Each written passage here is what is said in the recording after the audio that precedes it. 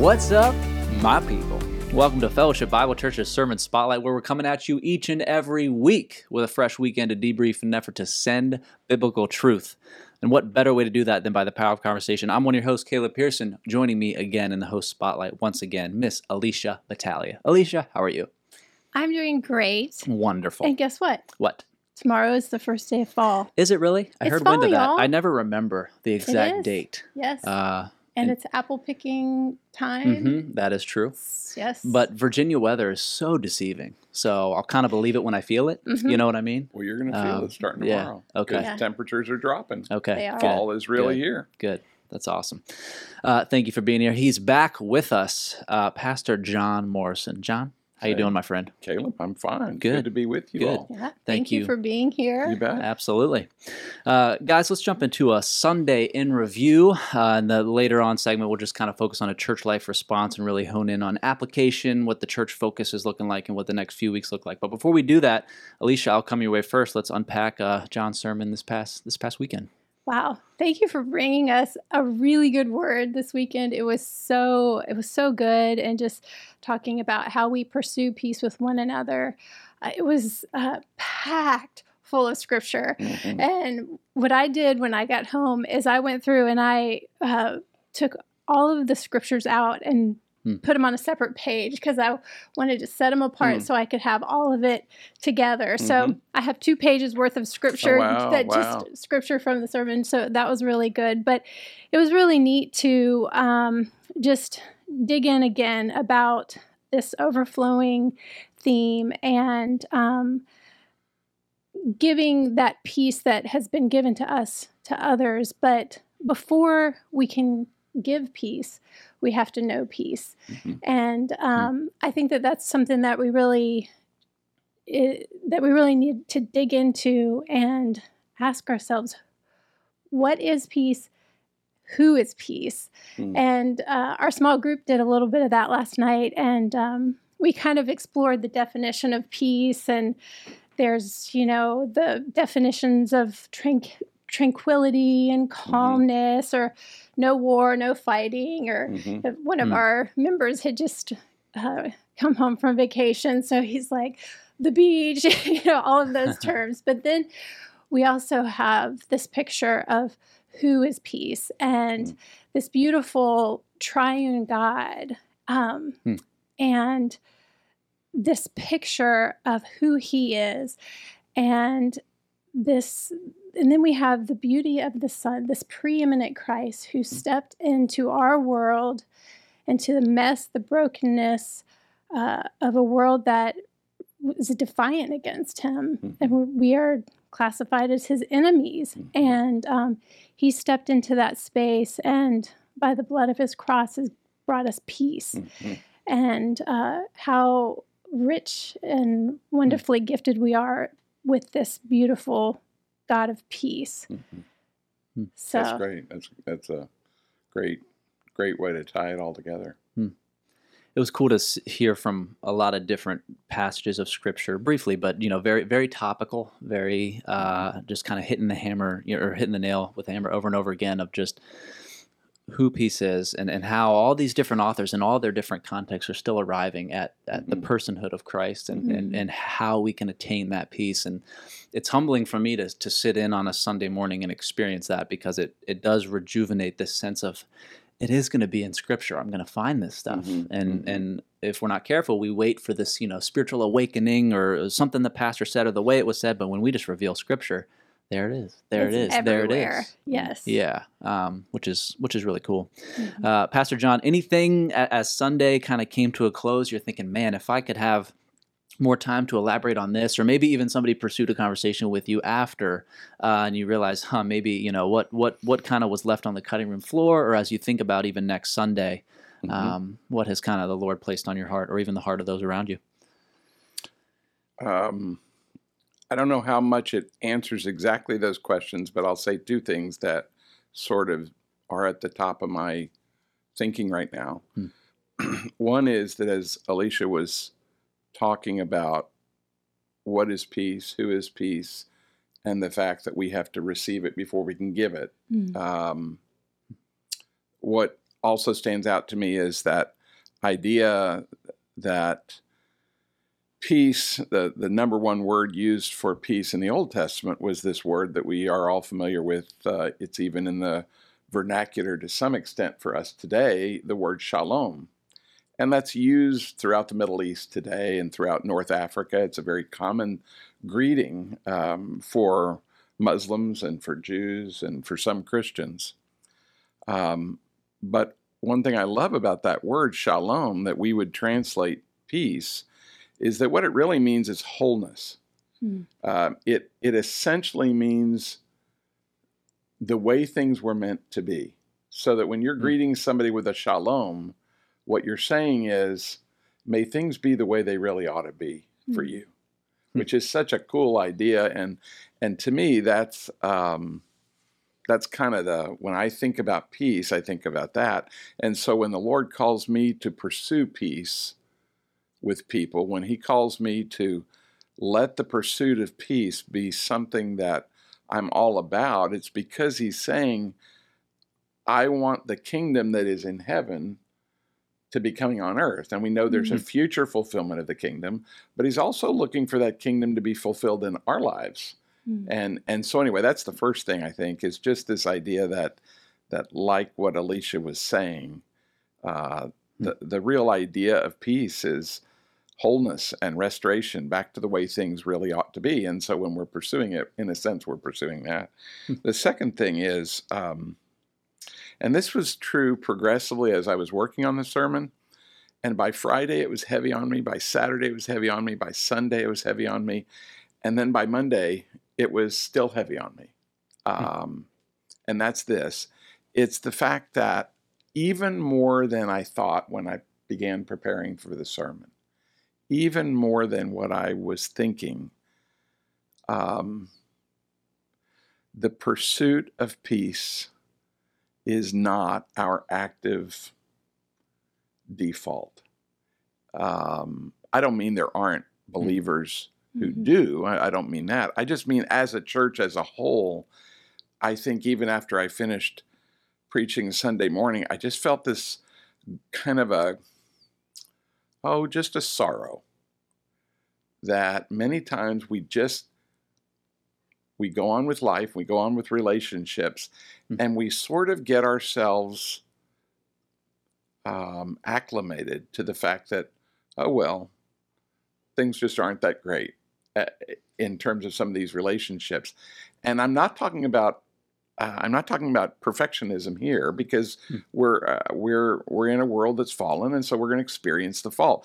But the idea of how much the things I was trying to convey, I think after the sermons, they seemed even more true to me than they did going in. I don't know if that makes sense. Well, that was one thing that really stood out to me as you were communicating this message of pursuing peace, is that, and I love how you brought this together, that you helped us to see that peace and tribulation actually go hand in hand, which is a comfort, because we do live in a broken world, and we do live still dealing with sin. We deal with sin every day in our own hearts.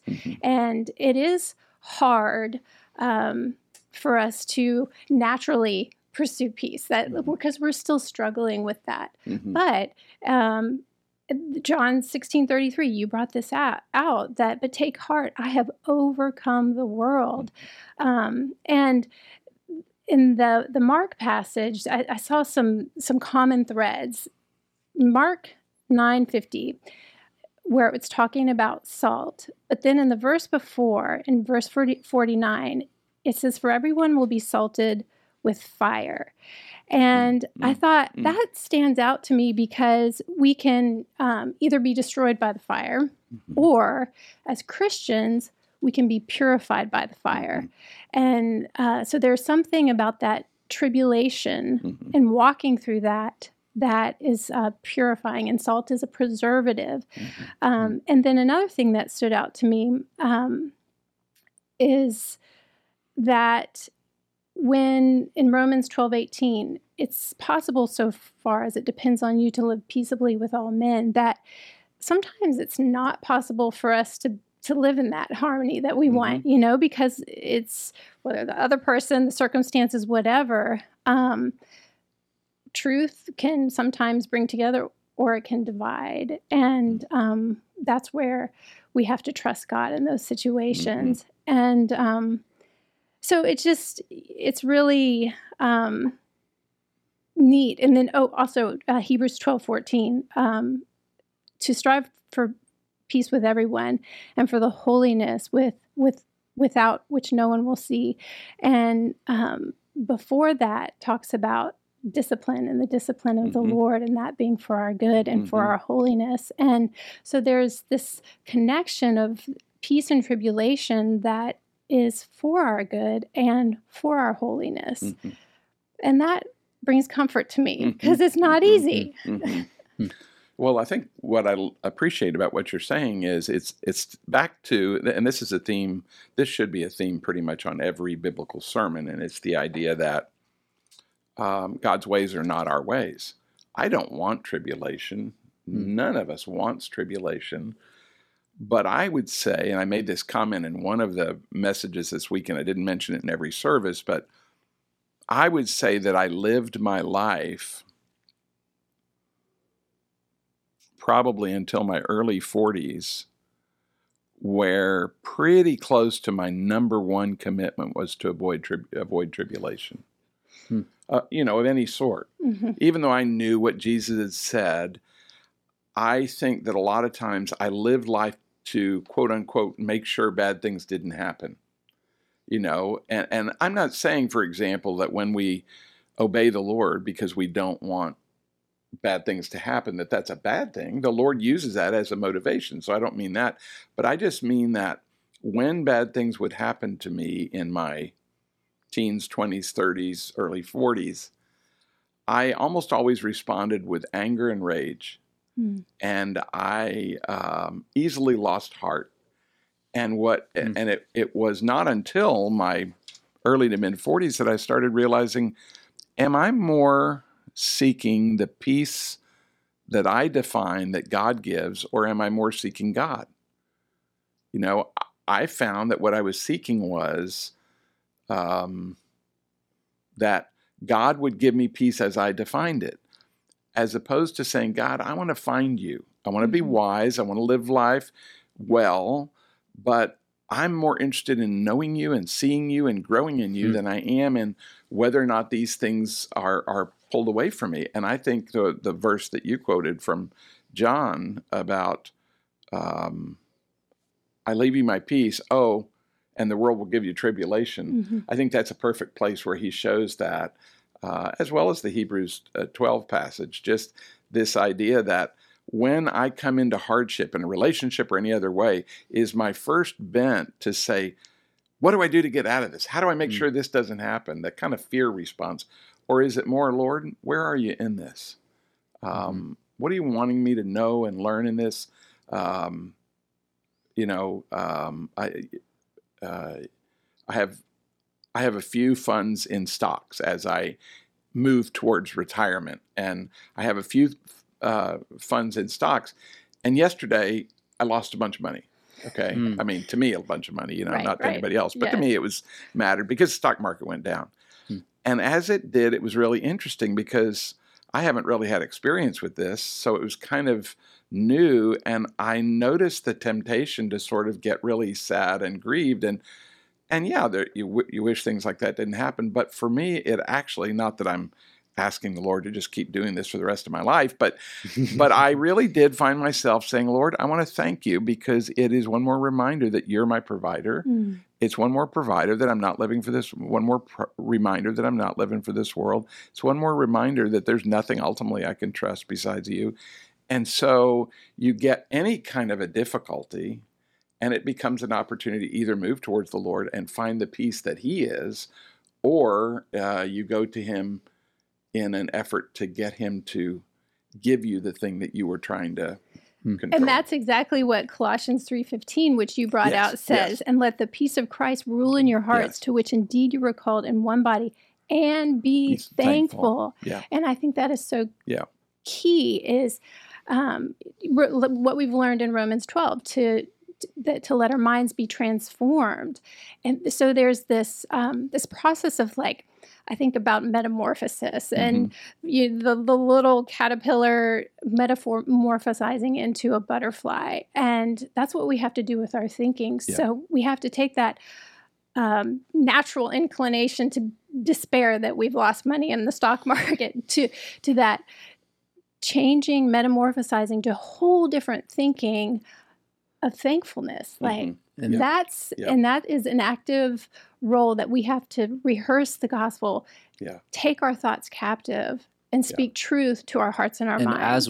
As we do this overflow thing, that's really what's resonating with me, especially as you talk about wrestling with God giving you your definition of peace versus us just seeking. It's that old bumper sticker: no Jesus, no peace, but no Jesus, no peace. You know, and I have found it's convicting because I can get focused on the fruit instead of the root at times, and I can then dictate my fellowship with God, however I'm doing based on His deliverance instead of His proximity. I don't know. So to really be reminded of what I'm ultimately after can help alleviate something else I can fall victim to is freaking out a little bit. And one, it's as if I've hopped out of God's will for a second when something goes wrong. And then we have a large view of ourselves and a small view of God at the time, and we're trying to course correct and put it on our shoulders. And of course, that's going to be rough going. So it's humbling to realize this. Exactly. And Pastor John, you brought this out, that Jesus' definition of peace is access to the Father. And I love that, because I think that, one, back to the picture of the Trinity and the person of peace and the triune God, here we have access by the Spirit through the blood of Christ to the Father.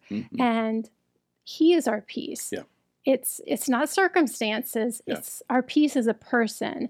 And when we're going, taking that access, abiding in that root, it's just that's where we find true life.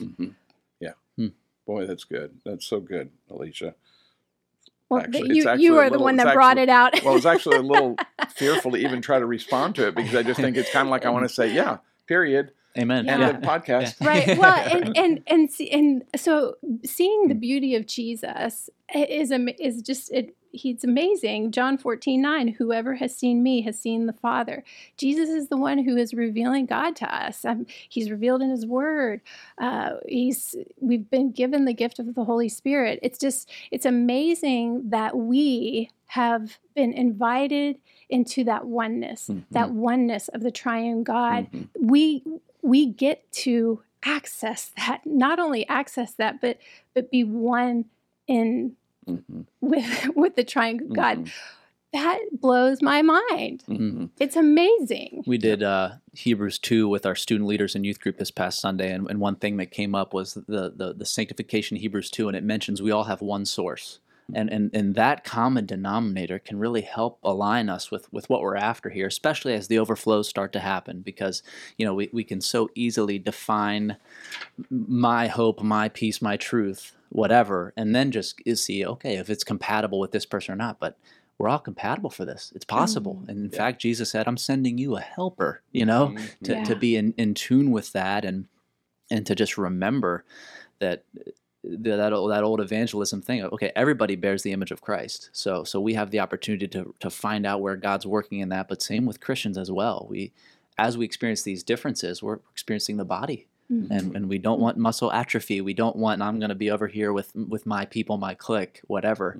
And so for a big church to come together and read this stuff, it's really almost exciting to think through what does this look like as a sermon ends. But and I think one of the things about peace that I was thinking as I was speaking, I don't know how much it came out, but and I don't know even that I'm going to say it well, but I'm going to go ahead and try to say it poorly. One of the things that's interesting to me about peace is it is first something about who God is, which both of you have said, that He is our peace. And so that's the first thing, is that ultimate wholeness obviously lies in Him, the only one who is whole. Secondly, He gives us peace as we begin to get to know Christ. We trust in Christ, we believe the gospel, and at that moment, He literally gives us His peace.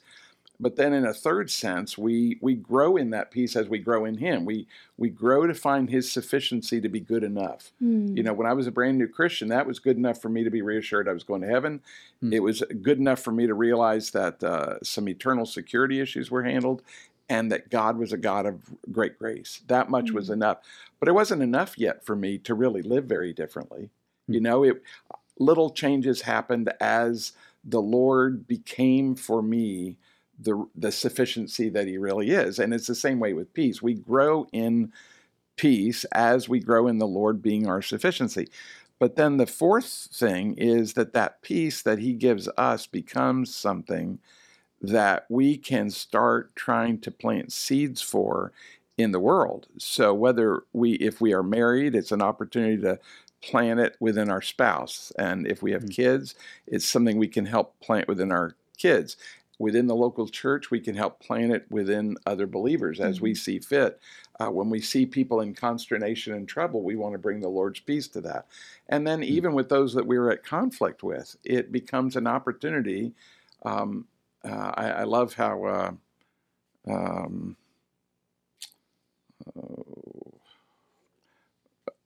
Ken Sande puts it in the book Peacemaker, when he uses in the very first chapter 1 Corinthians 10:31, and he says, "Whatever we do then, in word or in deed, do all to the glory of God." And he says, by the way, have you ever thought of applying that to conflict? And I remember the first time I read it 30 years ago, I was like, no, because to me, conflict was bad. And doing things to the glory of God is good. So they were like way over here. Yeah. But what he went on to develop in that book was, wait a minute. Conflict is something God knew we would have in a fallen world as people with a flesh. And therefore, when he says, do all to the glory of God, he's saying even the way you handle conflict. And it began to arm me to think differently, starting about 30 years or so ago of, wait a minute. Instead of just being afraid of conflict or wanting to run from conflict, realize conflict is an opportunity to sow seeds of peace. So this whole peace thing, something that is contained within God, something that God gives us, something we grow in, and then something we can plant in others, whether they're in a position of hurting or they're maybe in a situation where there is conflict brewing, and we can plant the seeds of the peace that Christ offers. So I like that dynamic sense of peace being almost like a weapon, properly understood, rather than just sort of one of those words, like an Indian guru floating with his knees crossed and his arms crossed, floating in the clouds, I am at peace. I'm at peace. It's far more than that. It's more weaponized than that. Yeah. I think that's really good. And I think that, like, if we're in that conflict situation and we're finding ourselves struggling with how to pursue peace or not wanting to pursue peace or whatever, asking the 6th application, how do we move towards peace with all men, was so good.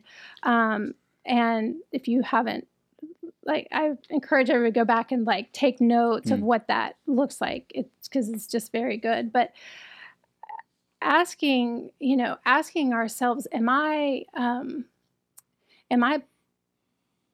putting myself in those means of grace to be able to receive from him? And if not, what needs to change? And because a lot of times it's, if my thinking stinking, it's probably because my thoughts are not where they need to be. And so the Isaiah 26:3 says, "You keep him in perfect peace, whose mind is stayed on you because he trusts in you."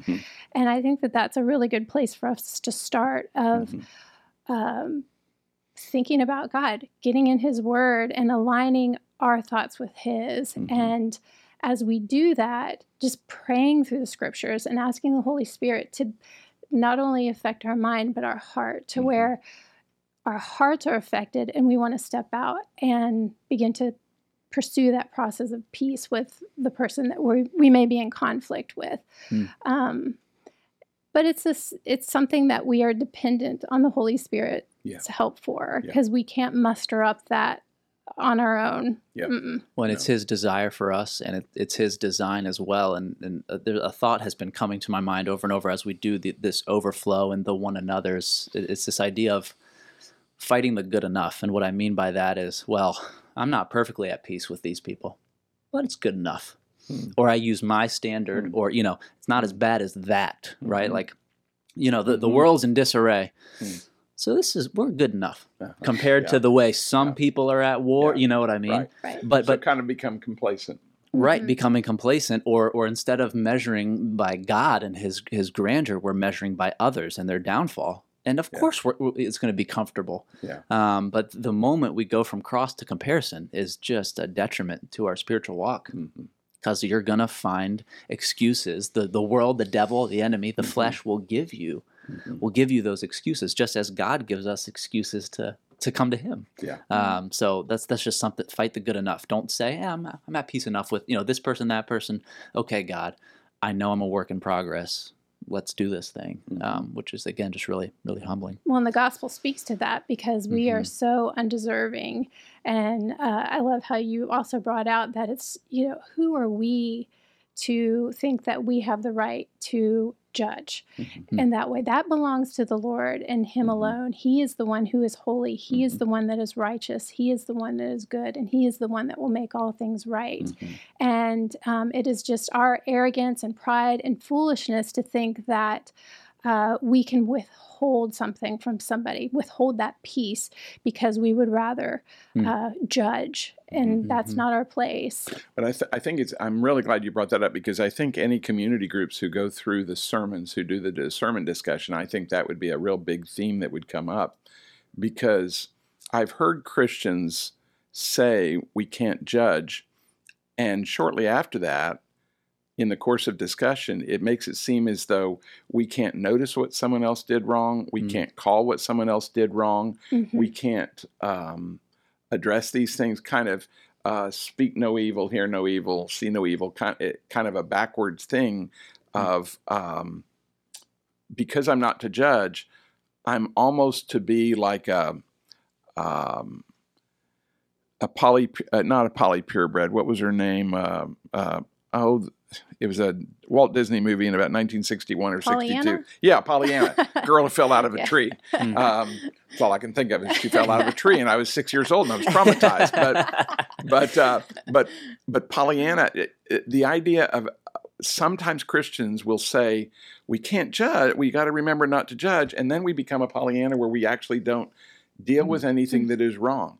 And if I understand it properly. And I partially take this because the Matthew 7 passage I alluded to is the passage from which that quote comes, do not judge lest you be judged. A lot of people quote that as if that's the end of the passage. It's not, it's the beginning, because he goes on to say, first deal with the beam in your eye, then you can see the speck in someone else's eye, and you can help attempt to remove that. And so I do think that your point about that it is arrogance in us that makes us think we can judge. I think we have to understand that in fact, we're going to talk about it a little bit this coming week, that it is, I cannot, one of the main points we were trying to make was, I cannot hold anything against somebody. It doesn't mean I can't bring it to their attention. It isn't that I can't invite them towards repentance. And it isn't that if it is a severe enough thing that they choose not to reconcile over, that we don't turn it over to the Lord to do with as he sees fit. It's not that. It's just saying I can't go around the rest of my life and hold this against them. I have to discharge it to the Lord's account. And the main reason I can't is because to hold on to it is to deny the gospel. It's to forget the fact that I've been forgiven in God's economy of far worse, and therefore I'm setting myself up as a judge, and that's a place from which I'm going to fall. So I think that's a really important part that we attempted to address on Sunday. Yeah, our community group last night, we got into a lot of the grit and the grime about some of that stuff. So we're excited for next week because we were just talking with just some specific scenarios and people's lives in our group and how we've handled those situations. And so it's going to be our group is excited for next week because it's probably going to get a little messy and grimy. But it's really good stuff. So. So as community groups continue to take off, I mean, this is just an excellent resource and really debriefing some of this stuff we're talking about so that church focus isn't just a once a week fact of our building, but really a lifestyle that we're living. So we look forward to that. And next week, Pastor John, thank you for being here. You bet. Very much. Been Appreciate good it, Alicia. Thank you. As a reminder to our listeners and viewers, you can find us all over the place. Sermon Spotlight, we pop right up. You can subscribe, leave a review, comment on the YouTube video, all that good stuff. The fact of the matter, everybody, is that sermons are not meant to just take an hour, but rather transform a lifetime. Until next week, much love. God bless.